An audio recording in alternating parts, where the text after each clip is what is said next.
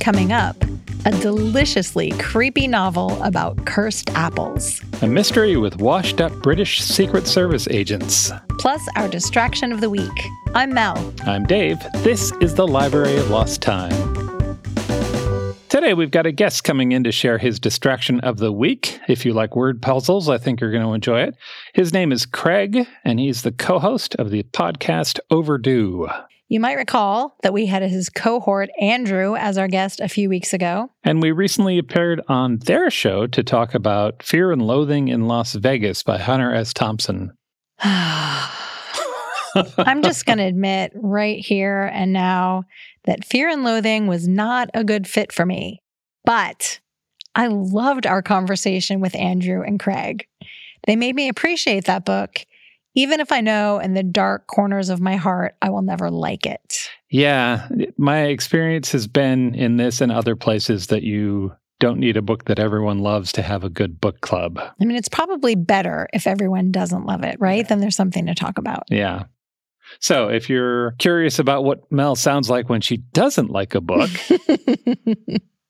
I was trying to be polite, so I didn't say I hated it.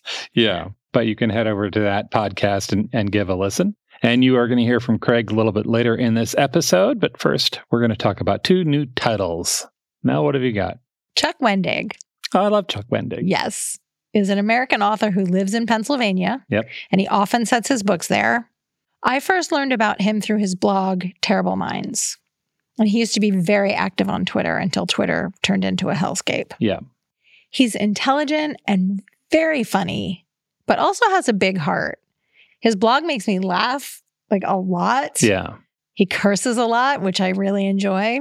But he also cuts to the core of meaningful issues like artificial intelligence, the writing life, the perils of social media, COVID-19. So he's talking about very serious issues, and you're laughing your butt off. Yeah. Basically, he's a smarty pants who seems to be a genuinely good soul.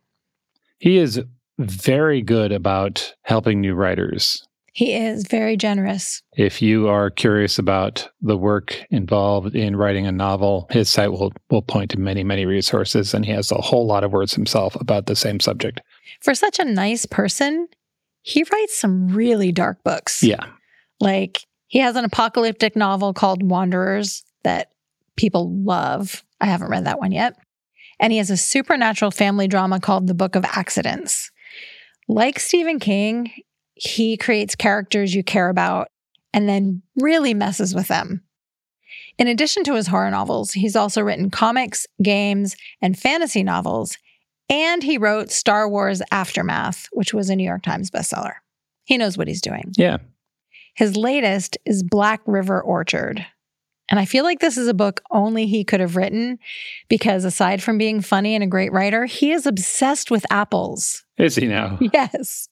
He wrote in his author's note that previously he did not like apples, which I kind of get. If all you're eating is like a Red Delicious from the grocery store, Yeah. blech, Yeah. not good. Yeah. But he discovered heirloom apples from small orchards. And that kicked off the idea for this story and his love affair with tasty apples. This book, Black River Orchard, is about apples that are so irresistibly delicious, they ruin everyone's lives. Okay. So we meet the residents of a small town in Pennsylvania. Yeah. And even before the whole apple situation, each of them is haunted by something in their history. It's a really compelling ensemble cast that's anchored by a feisty teenage girl and her father. There's also a character who kind of feels like a modern-day Johnny Appleseed, but he has a past with a capital P. There's a lesbian couple from the city who are trying to make a fresh start after a tragedy. And there's a free-spirited woman named Joni who has the town clutching at its proverbial pearls. The most influential character in the book are these deadly ruby slipper apples. But even though it's about the apples, it's also about family secrets and the snobbiness you can find in small towns. It's a special kind of looking down your nose at people in these tiny communities. There's a demon, there's a cult, and there's an apple orchard that feels like it's sentient. But for all of that creepiness and weirdness, the story is ultimately about love and family. I devoured this book. I see what you did there. And I really loved it. I really, really loved it.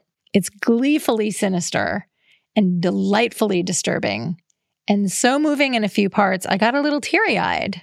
And even though this is probably going to sound weird because the apples, they're really cursed, man. Yeah. They are some cursed apples. I was hungry for apple cake and applesauce like the whole time. This is Black River Orchard by Chuck Wendig. Also worth noting, he is doing a book tour around the United States, and there will be apples from local orchards, probably not cursed. I'll put a link in the show notes so you can meet Chuck in person. Mick Herron is a British author of mysteries and thrillers. You might know him from the Slough House series. Oh, yeah. Yeah, that was adapted into a TV series called Slow Horses. The books and the series are about a group of disgraced and demoted British intelligence officers. They are still MI5, but they've been tossed out of the main office and exiled to a broken-down building called Slough House. You might wind up in Slough House if you're good at your job but unlikable, or if you've made a mistake that isn't quite career-ending, but is pretty close. Mm-hmm. As a team, they're a very imperfect family tasked with some genuinely awful hand-me-down missions. We watched 2 seasons of the series starring Gary Oldman and Kristen Scott Thomas this summer, and this series is great.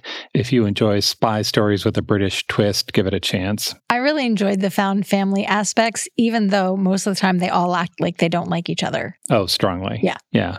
The dialogue in particular is really fun to listen to. It is sharp and it's funny. Gary Oldman's character is somehow horrible and lovable at the same time. He's working some voodoo there. Yeah. The author has a new book out. It's called The Secret Hours. This is not a Slow Horses book. It's a standalone novel, and it's set mainly in Cold War Berlin. Oh, that sounds cool. Yeah. The primary thread is about a 1994 mission that's gone horribly wrong. The timeline switches back and forth between then and now as 2 agents try to save their careers by figuring out what happened almost 30 years ago. There is said to be dark humor and a smart plot. It's not hard to imagine either of those things. The opening chapter has one of the best chase scenes I remember reading maybe ever. He's really good at writing openings. I read the first chapter of the first Slow Horses book, and it sucked me right in. Yeah, same. I am really looking forward to reading the rest of this one.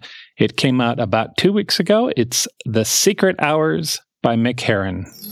And now our distraction of the week. We're here with Andrew and Craig from the Overdue podcast. Craig, I understand you've got a great distraction of the week for us. I think I do. It is one of the new games from the New York Times games section called Connections. As we are recording this right now, it has been running for 80 or so puzzles, and it is structured similar to Wordle, which kind of took the world by storm, I guess over a year, maybe, was it quite 2 years ago? Mm-hmm. And then that was, an independent project that was picked up by the Times. And so they've created a new game it has that daily puzzle thing that you like from a crossword or from maybe the spelling bee or something like that. But I was drawn to it because it feels like a single player version of Codenames, which is a board game that's been very popular for the last few years that involves... Yeah, I love Codenames. Yeah, it's like, kind of team-based password, but you're also guessing multiple words at a time with, the words you're using to link things together. So what it is, I'll just zoom out here. It is a 16-block grid where each block has a word on it, and you are tasked with making 4 groups of 4 based on categories that you don't know about.